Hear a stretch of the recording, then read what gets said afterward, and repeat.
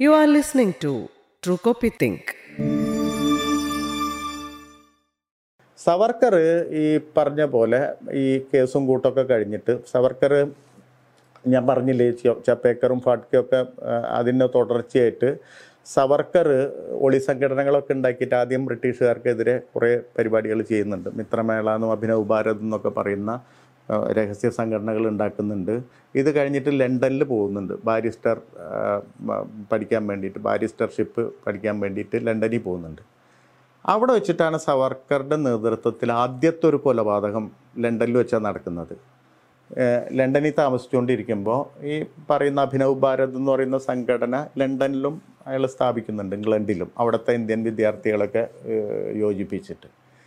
അപ്പം അന്ന് ഈ ബ്രിട്ടീഷ് ഇന്ത്യ കാര്യങ്ങളുടെ ചുമതല വഹിക്കുന്ന ബ്രിട്ടനിൽ ഓഫീസുണ്ട്, ഇന്ത്യൻ കാര്യങ്ങൾ നോക്കാൻ വേണ്ടിയിട്ട് അവിടെ ഒരു ഓഫീസുണ്ട്. അതിലെ നേതാവായിരുന്നു, അതിലൊരു പ്രധാനപ്പെട്ട ഉദ്യോഗസ്ഥരായിരുന്ന കഴ്സൺ വില്ലിയെ ഇയാളുടെ ഒരു അനുയായി, സവർക്കറുടെ അനുയായി വെടിവെച്ച് കൊല്ലുന്നതാണ് ദിംഗ്ര, മദൻലാൽ ദിംഗ്ര വെടിവെച്ച് കൊല്ലുന്നതാണ് സവർക്കറുടെ നേതൃത്വത്തിലുള്ള ആദ്യത്തെ ആക്ഷൻ എന്ന് പറയുന്നത്. അപ്പോൾ ഈ ദിംഗ്രയ്ക്കും 20 വയസ്സുള്ളൂ കേട്ടോ. ഇയാളാണ് വെടിവെച്ച് കൊല്ലുന്നത്. ഈ കഴ്സൺ വില്ലിയെ വെടിവെച്ച് കൊല്ലുന്നു. വെടിവെച്ച് വന്നിട്ട് കോടതിയിൽ ചെന്നിട്ട് ഞാൻ ഇന്ത്യൻ സ്വാതന്ത്ര്യത്തിന് വേണ്ടിയാണ് ഇത് ചെയ്യുന്നത് പ്രഖ്യാപിക്കുന്നത്. അതാണ് അന്നത്തെ രീതി എന്ന് പറയുന്നത്. സവർക്കറാണത് ചെയ്യിപ്പിക്കുന്നത്. സവർക്കർ തന്നെ പിൽക്കാലത്ത് സവർക്കറുടെ ജീവചരിത്രം ധനഞ്ജയ് കീർ എഴുതുമ്പോൾ ധനഞ്ജയ് കീറിനോട് പറയുന്നുണ്ട്, ഞാൻ തോക്ക് കയ്യിൽ വെച്ചുകൊണ്ട്. അപ്പോൾ ആദ്യം ഒരു ശ്രമം നടത്തുന്നുണ്ട് ദിംഗ്ര, ഈ കഴ്സൺ പ്രഭുവിനെ കൊല്ലാൻ. ബംഗാൾ വിഭജനത്തിനൊക്കെ കാർമ്മികത്വം വഹിച്ച കഴ്സൺ പ്രഭുവിനെ കൊല്ലാനാണ് ആദ്യം ഉദ്ദേശിക്കുന്നത്. പക്ഷെ അത് നടന്നില്ല. അത് നടക്കാത്തപ്പോൾ അതിന് ബദലായിട്ടാണ് ഈ കഴ്സൺ വില്ലിയെ കൊല്ലുന്നത്. ഇതിനെ കൊല്ലാൻ പോകുമ്പോൾ തോക്ക് കയ്യിൽ വെച്ച് കൊടുത്ത്, ഇതിൽ നീ പരാജയപ്പെട്ട നിൻ്റെ മുഖം എനിക്ക് കാണണ്ടെന്ന് പറഞ്ഞിട്ടാണ് സവർക്കർ അയക്കുന്നതൊക്കെ. അതിൽ സവർക്കർ വലിയ വീരവാദം മുഴക്കുന്നുണ്ട് ഈ പിൽക്കാലത്തെ ജീവചരിത്രത്തിലൊക്കെ. അങ്ങനെ ദിംഗ്രയെ തൂക്കിലേറ്റുന്നു. ഇതേ സമയം സവർക്കറുടെ അനുയായി ആയിട്ടുള്ള അനന്ത് കൻഹാരെ എന്ന് പറയുന്ന ആള് നാസിക് ജില്ലാ കളക്ടറായ ആർതർ മേസൺ ടിപ്പറ്റ് ജാക്സനെയും വെടിവെച്ച് കൊല്ലുന്നുണ്ട്. അത് ഇന്ത്യയിൽ വെച്ചിട്ടാണ്, നാസിക്കിൽ വെച്ചിട്ടാണ്. ഈ 2 കൊലപാതകങ്ങളും ശരിക്കും സവർക്കർ നടത്തുന്നത് എന്ന് പറഞ്ഞാൽ നമ്മൾ ഈ നേരത്തെ പറഞ്ഞ പോലെ സ്വാതന്ത്ര്യ സമരത്തിൻ്റെ ഒരു മോഡേൺ ഇന്ത്യ ഉണ്ടാക്കാനുള്ള ഒരാവശ്യത്തിന് വേണ്ടിയിട്ടല്ല, മറിച്ച് ഇയാളുടെ ജ്യേഷ്ഠൻ അറസ്റ്റ് ചെയ്യും. ജ്യേഷ്ഠൻ ഈ ബോംബ് മാനുവലൊക്കെ ഉണ്ടാക്കുന്നത് സവർക്കർ തന്നെയാണ്. അത് ഇംഗ്ലണ്ടിൽ നിന്ന് ഇങ്ങോട്ട് കടത്തി അയക്കുന്നത്. 20 തോക്കുകളും കടത്തി അയക്കുന്നുണ്ട് ഇന്ത്യയിലേക്ക്. അപ്പോൾ ഇതുമായിട്ട് ബന്ധപ്പെട്ടിട്ട് ബോംബെയിൽ നാസിക്കിൽ വെച്ചിട്ട് ഇയാളുടെ ജ്യേഷ്ഠനെ അറസ്റ്റ് ചെയ്യുന്നുണ്ട്. GD സവർക്കർ എന്ന് പറയുന്നത് ഗണേഷ് ദാമോദർ സവർക്കറെ അറസ്റ്റ് ചെയ്യുന്നുണ്ട്. അപ്പോൾ അതിന് പകരം വീട്ടുന്നതിൻ്റെ ഭാഗമായിട്ടാണ് ഈ കഴ്സൺ വില്ലിനെയും അതുപോലെ തന്നെ ഈ AMT ആർതർ മേസൺ ടിപ്പറ്റ് ജാക്സനെയും കൊല്ലുന്നത്, തൻ്റെ അനുയായികൾ ഉപയോഗിച്ചിട്ട് കൊല്ലുന്നത്. അപ്പോൾ ആദ്യത്തെ കൊലപാതകത്തിൽ സവർക്കർക്ക് നേരെ സംശയം ഉണ്ടെങ്കിലും, പോലീസിൻ്റെ സംശയം ഉണ്ടെങ്കിലും അത് ദിംഗ്ര കുറ്റേറ്റെടുത്തു. പിന്നെ അന്വേഷണം പോകുന്നില്ല. അങ്ങനെ സവർക്കർ അതിൽ നിന്ന് രക്ഷപ്പെട്ടു. പക്ഷേ ഇതിൽ പിടിക്കപ്പെട്ടു എന്ന് പറഞ്ഞാൽ ഈ തോക്ക്, ഈ AMT ജാക്സനെ കൊന്ന തോക്ക് സവർക്കർ ഇംഗ്ലണ്ടിൽ നിന്ന് കടത്തിയ തോക്കാണെന്ന് തെളിഞ്ഞു. അത് ഈ പറഞ്ഞവർ ചോദ്യങ്ങൾ ചെയ്തപ്പോൾ കുറേ പേരൊക്കെ പോലീസ് അപ്രൂവറായിട്ട് മാറി. അത് പോലീസിൻ്റെ കയ്യിൽ കൃത്യമായ തെളിവ് കിട്ടി. അങ്ങനെയാണ് സവർക്കർ അറസ്റ്റ് ചെയ്യുന്നത്. സവർക്കർ അറസ്റ്റ് ചെയ്തിട്ട് ഇന്ത്യയിലേക്ക് കൊണ്ടുവരുമ്പോൾ സവർക്കറുടെ ജീവിതത്തിലെ വലിയ സാഹസിക കൃത്യം എന്ന് പറയുന്ന ഈ കപ്പലിൽ നിന്ന് രക്ഷപ്പെടാൻ ശ്രമിക്കുന്നുണ്ട്. ഈ ലണ്ടനിൽ നിന്ന് ഇന്ത്യയിലേക്ക്, ബോംബെയിലേക്ക് കൊണ്ടുവരുമ്പോൾ ഈ കപ്പൽ ഫ്രാൻസിൻ്റെ തീരത്ത്, മാഴ്സയിൽ തീരത്ത് അടുക്കുമ്പോൾ സവർക്കർ ബാത്റൂം, കപ്പലിൻ്റെ ടോയ്ലറ്റിൽ പോവുകയും അതിൻ്റെ ഉള്ളിലൊരു പോർട്ട് ഹോളിൽ കൂടെ ചാടി, കടലിലേക്ക് ചാടി ഫ്രാൻസിലേക്ക് നീന്തി രക്ഷപ്പെടാനുള്ളൊരു ശ്രമം നടത്തുന്നുണ്ട്. കാരണം ഫ്രാൻസിൽ മണ്ണിലെത്തിക്കഴിഞ്ഞാൽ ഇംഗ്ലീഷ് പോലീസിനെ അറസ്റ്റ് ചെയ്യാൻ പറ്റില്ല, അത് വേറൊരു രാജ്യമാണ്. അപ്പോൾ അവിടെ രാഷ്ട്രീയ അഭയം തേടാമെന്ന് വിചാരിച്ചിട്ടാണ് നടക്കുന്നത്. പക്ഷെ അത് പരാജയപ്പെട്ടു. അത് വലിയ കോളൊക്കെ ഉണ്ടാക്കിയതാണ്. മാത്രമല്ല അത് ഇന്ത്യൻ യുവത്വത്തിൻ്റെ ഇടയിൽ ഈ തടവ് ചാട്ടവും ഒക്കെ വലിയ തരത്തിലുള്ള സവർക്കർക്കുള്ള ഒരു സാഹസിക പരിവേഷവും സൃഷ്ടിച്ചിട്ടുണ്ട്.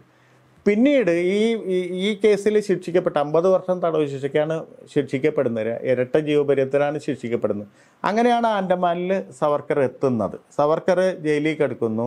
അവിടെ വെച്ച് മാനസാന്തരം ഉണ്ടാകുന്നു. ബ്രിട്ടീഷുകാരോട് മാപ്പ് ചോദിക്കുന്നു. 1, 2 അല്ല 6 കത്ത് മാപ്പ് ചോദിക്കുന്നു. മാപ്പ് ചോദിച്ചിട്ട് ഞാൻ ഇതുവരെ ഉണ്ടായിട്ടുള്ള ബ്രിട്ടീഷ് വിരുദ്ധത നിർത്തി നിങ്ങളുടെ കൂടെ നിങ്ങളുടെ കോൺസ്റ്റിറ്റ്യൂഷണൽ ലൈനിലേക്ക് ഞാൻ വരാം, അത് നിങ്ങൾക്കും ഉപകാരം ചെയ്യുള്ളൂ എന്നുള്ള രീതിയിൽ മറ്റൊരു സവർക്കറായിട്ട് മാറുന്നുണ്ട് ഈ ജയിലിൽ കിടക്കുമ്പോൾ. അവിടെ വെച്ചിട്ടാണ് മുസ്ലിം വിരുദ്ധതയും പിന്നെ അതുപോലെ തന്നെ ഹിന്ദുത്വ പൊളിറ്റിക്സിൻ്റെ ബൈബിൾ എന്ന് പറയുന്ന ഈ ഹിന്ദുത്വ എന്ന് പറയുന്ന പുസ്തകവും എഴുതുന്നത്. ആൻഡമാനിലല്ല, തിരിച്ച് ഇന്ത്യയിലേക്ക് വന്നു. അപ്പോൾ 50 വർഷത്തിന് തടവ് ശിക്ഷയ്ക്ക് വിധിക്കപ്പെട്ട സവർക്കർക്ക് ഈ മാപ്പപേക്ഷയൊക്കെ കഴിഞ്ഞപ്പോൾ 10 വർഷം കഴിഞ്ഞപ്പോൾ തന്നെ ഇന്ത്യൻ മെയിൻലാൻഡിലേക്ക് കൊണ്ടുവരുന്നു. പിന്നെ ഒരു 3 വർഷം കഴിഞ്ഞപ്പോഴേക്കും വിടുന്നുണ്ട്.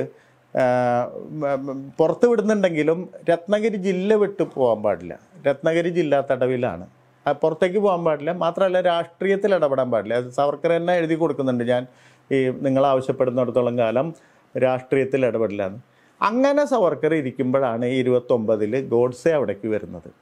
അപ്പോൾ ഗോഡ്സെ സ്വാഭാവികമായിട്ട് പഠിക്കാനൊന്നും പറ്റിയില്ല, ജോലിക്ക് പോകാൻ പറ്റിയില്ല. ആ സമയത്ത് ഗാന്ധിയുടെ നിസ്സഹകരണ പ്രസ്ഥാനം വലിയ തോതിൽ ഇന്ത്യ മുഴുവൻ വ്യാപിക്കുന്നുണ്ട്. ഏതാണ്ട് നിസ്സഹകരണ പ്രസ്ഥാനവും അങ്ങനെ ഗാന്ധിയുടെ നേതൃത്വത്തിൽ കോൺഗ്രസിൻ്റെ നിറം തന്നെ മാറുന്നുണ്ട്. ഈ തിലകേറ്റുകളൊക്കെ പുറത്തേക്ക് പോയി, ബ്രാഹ്മണിക് പൊളിറ്റിക്സ് പുറത്തേക്ക് പോയി, പകരം ഒരു ബഹുജന പൊളിറ്റിക്സ് വരുന്നു. ഇത് വലിയ തരത്തിൽ മുന്നോട്ട് പോയിക്കൊണ്ടിരിക്കുകയാണ്. അപ്പോൾ സവർക്കറാണെങ്കിൽ ഈ ജയിലിൽ നിന്ന് തിരിച്ചു വന്നപ്പോൾ ആകെ ചിത്രം മാറി. ഈ ബ്രാഹ്മണ ഇന്ത്യ എന്ന് പറയുന്ന പൊളിറ്റിക്കൽ ബ്രാഹ്മണിസത്തിന് സ്കോപ്പില്ലാത്ത തരത്തിൽ ഇത് മാറിക്കൊണ്ടിരിക്കുന്നുണ്ട്. ഇവിടേക്കാണ് ഗോഡ്സെ എത്തുന്നത്. ഗോഡ്സെ എത്തിയ ആദ്യ ദിവസം കഴിയുന്നതിന് മുമ്പ് തന്നെ സവർക്കറെ സന്ദർശിക്കുന്നുണ്ട്. ഈ സവർക്കറുടെ കാര്യസ്മേൽ ഇയാൾ പെടുകയും ചെയ്യുന്നുണ്ട്. പിന്നെ തുടർച്ചയായി എല്ലാ ദിവസവും സവർക്കറെ കാണാൻ തുടങ്ങി. ഈ നിസ്സഹകരണ പ്രസ്ഥാനത്തോടൊക്കെ ചായ്വുണ്ടായ ഗോഡ്സെ നേരെ തിരിച്ച് ഈ ബ്രാഹ്മിൻ പൊളിറ്റിക്സിൻ്റെ സവർക്കറുടെ ഒരു വലയിൽപ്പെട്ട് അതിൻ്റെ ഒരു വലിയ അനുയായിയായിട്ട് തീരുകയാണ് കുറച്ച് ദിവസങ്ങൾ കൊണ്ട് തന്നെ. സവർക്കറെ സെക്രട്ടറി ആക്കും.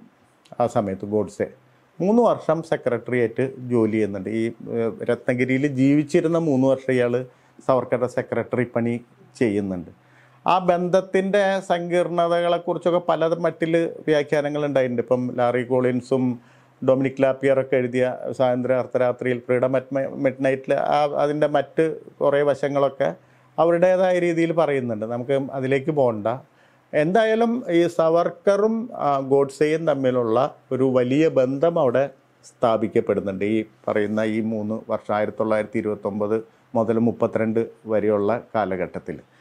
മാത്രമല്ല സവർക്കർ ഇംഗ്ലീഷ് പഠിപ്പിച്ചു ഇയാളെ. മെട്രിക്കുലേഷൻ തോറ്റത് ഇംഗ്ലീഷിലുള്ള പ്രാവീണ്യമില്ലായ്മയാണല്ലോ. പക്ഷേ ഈ ബന്ധം 3 വർഷമേ നിലനിന്നുള്ളൂ. 3 വർഷം കഴിഞ്ഞപ്പോഴേക്കും 32 ആയപ്പോഴേക്കും അപ്പോൾ ഈ വിനായക് റാവു ഗോഡ്സെ ഇയാളുടെ ഫാദർ ഏതാണ്ട് റിട്ടയർ ചെയ്യാറായി, അവിടെ നിന്ന് പോരാറായി, വിരമിക്കാറായി.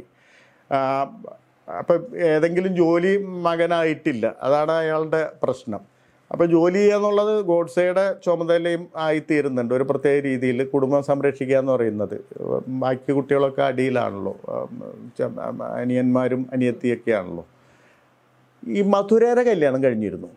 മധുരയുടെ കല്യാണം കഴിക്കുന്നത് ഒരു റെയിൽവേ ഉദ്യോഗസ്ഥനാണ്, PT മറാട്ടെ എന്ന് പറയുന്ന ഒരു റെയിൽവേ ഉദ്യോഗസ്ഥനാണ് കല്യാണം കഴിച്ചിരുന്നത്. അവർ ഇറ്റാർസി എന്ന് പറയുന്ന സ്ഥലത്താണ് താമസിച്ചിരുന്നത് ഈ കല്യാണം കഴിഞ്ഞിട്ട്. ഇവർ ഈ സമയത്ത് രത്നഗിരി സന്ദർശിച്ച് 1932 ഗോഡ്സെ കുടുംബ വീട്ടിലേക്ക് മധുര വരുന്നുണ്ട്. അവർ തിരിച്ചു പോയപ്പോൾ ഗോഡ്സെ കൂടെ പോയി. അങ്ങനെ ഇറ്റാർസിയിലെത്തിയിട്ടാണ് ഇയാൾ ആദ്യമായിട്ട് ഒരു തുണിക്കട തുടങ്ങുന്നുണ്ട്, ഖാദി സ്റ്റോർ. അപ്പം അന്ന് ഗാന്ധിയൊക്കെ പ്രധാനപ്പെട്ട ഒരു അപ്പോൾ ഗാന്ധിയാണ് ആദ്യത്തെ, ഈ ഗാന്ധിന്ന് പ്രചോദനം ഉൾക്കൊണ്ടാണ് യഥാർത്ഥത്തിൽ ആദ്യത്തെ വരുമാനം ഇയാൾ ഉണ്ടാക്കുന്നതെന്ന് ഓർക്കണം. അങ്ങനെ ഒരു ഖാദി സ്റ്റോർ തുടങ്ങുന്നുണ്ട്. പക്ഷേ ഖാദി സ്റ്റോർ പരാജയപ്പെടുകയാണ് ഉണ്ടായത്. കുറച്ചു കാലമൊക്കെ അത് കൊണ്ട് നടന്നു. അപ്പോഴേക്ക് ഈ മറാഠയ്ക്ക് ഈ ചേച്ചിയുടെ ഭർത്താവിന് നാസിക്കിന് അടുത്തുള്ള ഒരു റെയിൽവേ സ്റ്റേഷനിലേക്ക് മാറ്റം കിട്ടിയിട്ട് അവരങ്ങോട്ട് പോയി. പക്ഷേ ഗോഡ്സെ പോയില്ല. ഗോഡ്സെ അവിടെ നിന്നു. ഗോഡ്സെ അവിടെ നിൽക്കുക മാത്രമല്ല, തുടങ്ങിയ ബിസിനസ് പൊട്ടിയെങ്കിലും തൊട്ടടുത്തുള്ളൊരു കടയിൽ സാധനങ്ങൾ എത്തിച്ചു കൊടുക്കുന്ന മറ്റൊരു പണി ഇയാൾ ഏറ്റെടുക്കുന്നുണ്ട്. അപ്പോൾ അതിൻ്റെ ഒരു അട്രാക്ഷൻ എന്താ വെച്ച് കഴിഞ്ഞാൽ, ഈ സെക്കൻഡ് ക്ലാസ് റെയിൽവേ പാസ് ഈ കച്ചവടക്കാരന് എടുത്തു കൊടുക്കും. സാധനങ്ങൾ വാങ്ങാനും പല സ്ഥലത്തുനിന്ന് വാങ്ങിക്കൊണ്ട് കൊടുക്കുന്ന ജോലിയാണ്. അപ്പോൾ ഇതുപയോഗിച്ചിട്ട് ഇയാൾ കുറേ സ്ഥലത്ത് പോകുന്നുണ്ട്. ലക്നൗ, ഭോപ്പാൽ, അങ്ങനെ പല സ്ഥലത്തും, അലഹബാദ്, അങ്ങനെ പല സ്ഥലത്തും സഞ്ചരിക്കുന്നുണ്ട്. മാത്രമല്ല ഹിന്ദി പഠിച്ചു നല്ലോണം. മറ്റേ മറാത്തി മാത്രമേ അറിയൂ, മറാത്തിയും സംസ്കൃതം അറിയുള്ളൂ. ഹിന്ദി നന്നായിട്ട് കൈകാര്യം ചെയ്യാൻ ഗോഡ്സേക്ക് ആ വാസം കൊണ്ട് സ്ഥാപിക്കുന്നുണ്ട്. ഇയാൾ പുസ്തകങ്ങൾ വായിക്കാൻ തുടങ്ങി നല്ലോണം ഈ ഹിന്ദി പഠിച്ചപ്പോൾ. അപ്പോൾ ആ സമയത്ത് ഈ പറഞ്ഞ പോലെ ഒരു ബ്രാഹ്മണിക് പൊളിറ്റിക്സിൻ്റെ ഒരു മീഡിയ പുതുതായിട്ട് ഉണ്ടായി വരുന്നുണ്ട്. അവരേറ്റവും കൂടുതൽ ഈ പൊളിറ്റിക്സിനെ, രാഷ്ട്രീയത്തെ വ്യാപിപ്പിക്കാൻ ഉപയോഗിച്ചത് ഈ മാധ്യമങ്ങളെയാണ്. നിരവധി ബ്രാഹ്മണ പത്രികകൾ ഉണ്ടാവുന്നുണ്ട്. ഇപ്പം മറാത്തയിൽ തന്നെ കേസരി ഉണ്ടാവുന്നുണ്ട്, മറാത്ത എന്ന് പറയുന്ന ഒരു പ്രസിദ്ധീകരണം ഉണ്ടാവുന്നുണ്ട്. അങ്ങനെ നിരവധി, പൂന വൈഭവ് എന്ന് പറയുന്ന, കാൽ എന്ന് പറയുന്ന, അങ്ങനെ നിരവധി പത്രികകൾ ഉണ്ടാവുന്നുണ്ട്. ഇതൊക്കെ അതുപോലെ തന്നെ ഹിന്ദി പ്രദേശത്തും ഇതിൻ്റെ ഒരു അനുരണനം എന്നുള്ള നിലയ്ക്ക് ഹിന്ദിയിൽ നിന്നും പത്രികകൾ ഉണ്ടാവുന്നുണ്ട്. ഇതൊക്കെ ഇയാൾ ദിവസവും ഭക്ഷിക്കാൻ തുടങ്ങുന്നുണ്ട്. അങ്ങനെയായിരുന്നു ഒരു കാലം കഴിയുന്നത്. ആ സമയത്ത് ഏതാണ്ട് ആ സമയത്തോടുകൂടി തന്നെ ഇയാളുടെ അച്ഛൻ റിട്ടയറായി. അച്ഛൻ റിട്ടയറായപ്പോൾ ഉള്ളൊരു പ്രശ്നം വെച്ചാൽ, വിരമിച്ചപ്പോൾ ഉള്ളൊരു പ്രശ്നം വെച്ചാൽ, ഇവർക്ക് വീടില്ല. ശരിക്കും കുടുംബ വീടൊക്കെ ഭാഗം വെച്ച് ഒക്കെ പോയി, വീടില്ല. അപ്പോൾ ഇയാൾക്ക് കുറച്ച് പൈസയെ കിട്ടിയിട്ടുള്ളൂ. ഇയാളൊരു താഴ്ന്ന ഉദ്യോഗസ്ഥനായിരുന്നല്ലോ. അപ്പോൾ ബോംബെ പ്രൊവിൻസിലൊന്നും ഇവർക്ക് താമസിക്കാൻ പറ്റില്ല. അപ്പം നേരെ അപ്പുറത്തുള്ള ഒരു നാട്ടുരാജ്യമായ സാംഗ്ലി പോയി. സാംഗ്ലിയിൽ കുറച്ചുകൂടി പൈസ കുറവാണ്, ഭൂമിക്കും ബാക്കി കാര്യങ്ങൾക്കൊക്കെ. സാംഗ്ലിയിലൊരു വീട് പണിതിട്ട് താമസിക്കുകയാണ് ഇയാൾ. മാത്രമല്ല, ഇയാളെ വിളിച്ചു വരുത്തി, ഇറ്റാർസിയിൽ നിന്ന് ഗോഡ്സെയെ വിളിച്ചു വരുത്തി. ഇവിടെ ഇനിയിപ്പം ഞാൻ റിട്ടയറായി, നീ നോക്കണം എന്ന് പറഞ്ഞ് വിളിച്ചു വരുത്തി. അവിടെ തിരിച്ചെത്തുമ്പോൾ ഇയാളുടെ കയ്യിലൊന്നുമില്ല, വിദ്യാഭ്യാസം ഇല്ല. മെട്രിക്കുലേഷനെങ്കിലും പാസ്സായാലും ഏതെങ്കിലും ജോലിക്ക് പോകാൻ പറ്റുള്ളൂ, അതില്ല. ഗവൺമെൻറ് ഉദ്യോഗത്തിന് പോകാൻ അത് പറ്റില്ല. മറ്റു തരത്തിലിപ്പം ഈ പറയുന്ന കച്ചവടം നടത്തി പൊളിഞ്ഞു പോയി. ഇങ്ങനെ ഒരവസ്ഥയിലാണ്, തന്നെ സംശയിക്കുന്ന ഒരവസ്ഥയിലാണ് ഗോഡ്സെ അവിടെ എത്തുന്നത്. അവിടെ അയാൾ ചെയ്യുന്നത് തുന്നൽ പഠിക്കാൻ പോയി, തയ്യൽ. അവിടുത്തെ ഒരു മിഷണറിമാർ ഫ്രീ ആയിട്ട് തയ്യൽ പഠിപ്പിക്കുന്നുണ്ട്. തയ്യൽ പഠിപ്പിക്കാൻ പോയി. തയ്യൽ പഠിപ്പിച്ചിട്ട് ഒരു തയ്യൽ കട അവിടെ സാംഗ്ലിയിൽ ഇടുകയാണ്. ഈ ചരിതാർത്ഥ ഉദ്യോഗം എന്നായിരുന്നു അതിൻ്റെ പേര്. ആദ്യമായിട്ട് വരുമാനം കിട്ടാൻ തുടങ്ങി. അവിടെ ആശിഷ് നന്ദി ഒരു കാര്യം പറയുന്നുണ്ട്. ഈ സാധാരണ ബ്രാഹ്മണർ ചെയ്യാത്ത ഒരു പണിയാണ് കൈപ്പണി എന്ന് പറയുന്നത്, തയ്യൽ പണി എന്നൊക്കെ പറഞ്ഞാൽ. അപ്പം ആ ഒരു അപകർഷതാബോധവും കൂടിയിട്ട് ആ സമയത്ത് ഇയാളുടെ ഉള്ളിൽ പ്രവർത്തിച്ചുകൊണ്ടിരിക്കുന്നുണ്ട്. സാധാരണ ബ്രാഹ്മണർ എന്ന് പറഞ്ഞാൽ ഒന്നുകിൽ പൂജ ചെയ്യും, അല്ലെങ്കിൽ അങ്ങനെയൊക്കെ. ചിത്പാവൻ ബ്രാഹ്മണൻ്റെ ചരിത്രത്തിൽ കുറച്ച് വ്യത്യാസമുണ്ട്. അവർ ഞാൻ നേരത്തെ പറഞ്ഞ ഹുണ്ടിക പലിശക്കാർ വരെ ഉണ്ടായിട്ടുള്ള ഒരു കുലാണ്. എങ്കിൽ പോലും ഈ തയ്യൽ പണി എന്ന് പറയുന്നത് ഒരു സാധാരണ ബ്രാഹ്മണനെ സംബന്ധിച്ചിടത്തോളം കുറച്ച് അപകർഷതാബോധം ജനിപ്പിക്കുക. അന്നത്തെ ജാതി ശ്രേണി വെച്ച് നോക്കുകയാണെങ്കിൽ അങ്ങനത്തെ ഒരു പണിയിലാണ് ഏർപ്പെടുന്നത്. ഈ സമയത്ത് 25 ആയപ്പോഴേക്കും RSS ഉണ്ടായിട്ടുണ്ട് നാഗ്പൂർ. ഈ RSS ഉണ്ടാവുന്നത് ഈ സവർക്കർ, ഞാൻ പറഞ്ഞില്ല, 23 എസെൻഷ്യൽസ് ഓഫ് ഹിന്ദുത്വ എന്ന് പറയുന്ന പുസ്തകം എഴുതുന്നു. അതിൻ്റെ അടിസ്ഥാനത്തിലാണ് ഈ RSS രൂപീകരിക്കുന്നത്. അതിൻ്റെ അടിസ്ഥാനത്തിലുള്ള ഒരു ഹിന്ദുരാഷ്ട്ര രൂപീകരണത്തിന് വേണ്ടിയിട്ടുള്ള ഒരു സംഘടനയായിട്ടാണ് കെട്ടിപ്പടുക്കുന്നത്. ഹിന്ദുക്കളെ മിലിറ്ററൈസ് ചെയ്യുന്ന ഒരു സംഘടനയായിട്ടാണ്. അപ്പോൾ 25 RSS ഉണ്ടായി. RSS പതുക്കെ മഹാരാഷ്ട്രയിൽ എല്ലായിടത്തും വ്യാപിച്ചു തുടങ്ങുന്നുണ്ട്. ഇതിൻ്റെ ഒരു പ്രത്യേക സമയത്ത് സാംഗ്ലിയിലെത്തി. സാംഗ്ലിയിലാണ് ഇയാൾ തയ്യൽ പണി ചെയ്തുകൊണ്ടിരിക്കുന്നത്. സാംഗ്ലിയിൽ ഇത് കൊണ്ടുവരുന്ന KB ലിമായ എന്ന് പറയുന്ന പിൽക്കാലത്ത് RSSൻ്റെയും ഹിന്ദുത്വ രാഷ്ട്രീയത്തിൻ്റെ ചരിത്രത്തിലൊക്കെ വളരെ പ്രധാനപ്പെട്ട ഒരാളായ ലിമായയാണ് RSS കൊണ്ടുവരുന്നത്. ഈ ലിമായ തിലകൻ്റെ അനുയായിയായിരുന്നു. സ്വാഭാവികമായിട്ട് ഗാന്ധി വന്നപ്പോൾ തിലകൻ്റെ അനുയായികളൊക്കെ ഇതിൽ നിന്ന് പുറത്തു പോകേണ്ടി വന്നു. അന്നത്തെ ദേശീയ പ്രസ്ഥാനത്തിൽ നിന്ന് പോകേണ്ടി വന്നു. അങ്ങനെ അതിൽ നിന്ന് രാജിവെച്ചിട്ട് തിലകൻ്റെ ഒരു രാഷ്ട്രീയം തുടർന്നുകൊണ്ടിരിക്കുകയായിരുന്നു. ആ സമയത്ത് സവർക്കറെ കാണാനിടയായി. അങ്ങനെ ഒരു സവർക്കറായിട്ടായിരുന്നു ഇയാളും, ലിമായയാണ് RSSൻ്റെ പ്രചരണം സാംഗ്ലിയിൽ ഏറ്റെടുക്കുന്നത്. സാംഗ്ലിയിൽ മാത്രമല്ല, മഹാരാഷ്ട്രയിൽ പിൽക്കാലത്ത് അയാൾ മഹാരാഷ്ട്ര സംസ്ഥാനത്തിൻ്റെ തന്നെ, മഹാരാഷ്ട്ര പ്രവിശ്യയുടെ തന്നെ പ്രാന്തപ്രമുഖമായിട്ട് മാറുന്നുണ്ട് ലിമായ. അങ്ങനെ ലിമായയുടെ പിടിയിൽ ഗോഡ്സെ പെടുകയാണ്. അപ്പോൾ ഗോഡ്സെയുടെ ഉള്ളിൽ ഈ സവർക്കറായിട്ടുള്ള 3 വർഷത്തെ വലിയ ഒരു സഹവാസം അതിൽ തുടരാൻ പറ്റിയില്ല, പുറത്തേക്ക് പോയി. പക്ഷെ വീണ്ടും ആ രാഷ്ട്രീയമായിട്ടൊരു ബന്ധം ഉണ്ടാകുന്ന ലിമായെ വഴിയാണ്. ലിമായെ ഇയാൾ RSSലേക്ക് കൊണ്ടുവരുന്നു. RSSൻ്റെ പ്രധാനപ്പെട്ട പ്രവർത്തകനായിട്ട് ഗോഡ്സെ മാറുന്നുണ്ട്. ഇതേ സമയം ഈ സവർക്കർക്ക് ജില്ലാ തടവിൽ നിന്നും 36 ആകുമ്പോഴേക്കും, 36-37 ആകുമ്പോഴേക്കും സവർക്കറുടെ മേലുള്ള എല്ലാ നിയന്ത്രണവും എടുത്ത് മാറ്റി. ജില്ലാ തടവിലായിരുന്നല്ലോ, ആ നിയന്ത്രണവും ബ്രിട്ടീഷുകാർ എടുത്തു മാറ്റി. ആ സമയത്ത് സവർക്കർ മഹാരാഷ്ട്ര പര്യടനം നടത്തുന്നുണ്ട്. ഈ പര്യടനത്തിൽ RSS ആണ് ഇതിന് ചുക്കാൻ വഹിക്കുന്നത്. ഈ പര്യടനം മുഴുവൻ നടത്താനുള്ള അടിസ്ഥാന സൗകര്യങ്ങൾ ഒരുക്കുന്നതും ഈ റൂട്ട് മാപ്പൊക്കെ തയ്യാറാക്കുന്ന RSSകാരായിരുന്നു. അങ്ങനെ മഹാരാഷ്ട്ര മുഴുവൻ ഇയാൾ സഞ്ചരിക്കുന്നുണ്ട്. സാംഗ്ലിയിൽ വെച്ചിട്ട് വീണ്ടും ഇവർ കാണുകയാണ്, ഗോഡ്സെയും സവർക്കറും തമ്മിൽ കാണുകയാണ്. അപ്പോൾ ഗോഡ്സെ പറയുന്നുണ്ട്, ഞാൻ എന്തൊരു മനുഷ്യനാണെന്ന് എനിക്ക് തന്നെ തോന്നി. ഇവിടെ 65-60 വയസ്സൊക്കെ ആയ മനുഷ്യൻ, അന്ന് സവർക്കർക്ക് 60 വയസ്സൊക്കെ കഴിഞ്ഞിട്ടുണ്ട്. ഈ 60 വയസ്സായ മനുഷ്യൻ ഇങ്ങനെ ഒരു പ്രത്യേക തരത്തിലുള്ള രാഷ്ട്രീയത്തിന് വേണ്ടിയിട്ട് ഇങ്ങനെ ഓടി നടക്കുക. എന്നെപ്പോലുള്ള ചെറുപ്പക്കാർ ഈ അതൊക്കെ സ്വാർത്ഥപരമായിട്ടുള്ള ഒരു സംഗതിയിൽ ഏർപ്പെട്ട് വീട് കുടുംബം എന്നൊക്കെ പറഞ്ഞ് ഇരിക്കുകയാണ്. അതുകൊണ്ട് അവിടെ വെച്ചിട്ട് ഞാൻ നിശ്ചയിക്കുകയാണ്, ഞാൻ ഒരു സവർക്കറുടെ രാഷ്ട്രീയം പേറുന്ന ഒരാളായിട്ട് മാറുന്ന പൂർണ്ണമായിട്ട് നിശ്ചയിക്കുകയാണ്. ഇയാളെ അനുഗമിക്കുന്നുണ്ട്. ഗോഡ്സെ സവർക്കറുടെ കൂടെ ഈ ബാക്കി സാംഗ്ലിക്ക് ശേഷമുള്ള പര്യടന വേളയിലൊക്കെ കൂടെയുണ്ട്. അങ്ങനെയുണ്ട്. പക്ഷെ അപ്പോഴും ഒരു പ്രശ്നമുണ്ട്. ഈ കുടുംബത്തിൻ്റെ ഏണിങ് ഉണ്ടാക്കുന്ന ഗോഡ്സെയാണല്ലോ. അപ്പോൾ അത് പരിഹരിക്കാൻ വേണ്ടി ലിമായ ഒരു മാർഗം കണ്ടുപിടിക്കും. നീ പൂനെയിലേക്ക് മാറുക. പൂനെ ആണെങ്കിൽ RSSൻ്റെ കേന്ദ്രമാണ് എന്ന് പറഞ്ഞാൽ നാഗ്പൂരാണ് കേന്ദ്രമെങ്കിലും നാഗ്പൂർ സെൻട്രൽ പ്രോവിൻസിലാണ്. ഈ അന്നത്തെ മഹാരാഷ്ട്ര, ഇന്നത്തെ മഹാരാഷ്ട്ര പോലെയല്ല അന്നത്തെ മാപ്പ്. ബോംബെ പ്രോവിൻസ് എന്ന് പറയുന്ന പ്രോവിൻസ് ബ്രിട്ടീഷുകാർ ഭരിക്കുന്നു. അതിൻ്റെ അപ്പുറത്ത് സെൻട്രൽ പ്രോവിൻസും ബ്രിട്ടീഷുകാർ ഭരിക്കുന്നു. അപ്പോൾ സെൻട്രൽ പ്രോവിൻസിലാണ് നാഗ്പൂർ കിടക്കുന്നത്, ബോംബെ പ്രോവിൻസിലാണ് പൂനെ കിടക്കുന്നത്. അപ്പോൾ ബോംബെ പ്രോവിൻസിൽ RSSൻ്റെ ഏറ്റവും പ്രധാനപ്പെട്ട ഒരു പ്രവർത്തന കേന്ദ്രം എന്ന് പറയുന്നത് പൂനെയാണ്.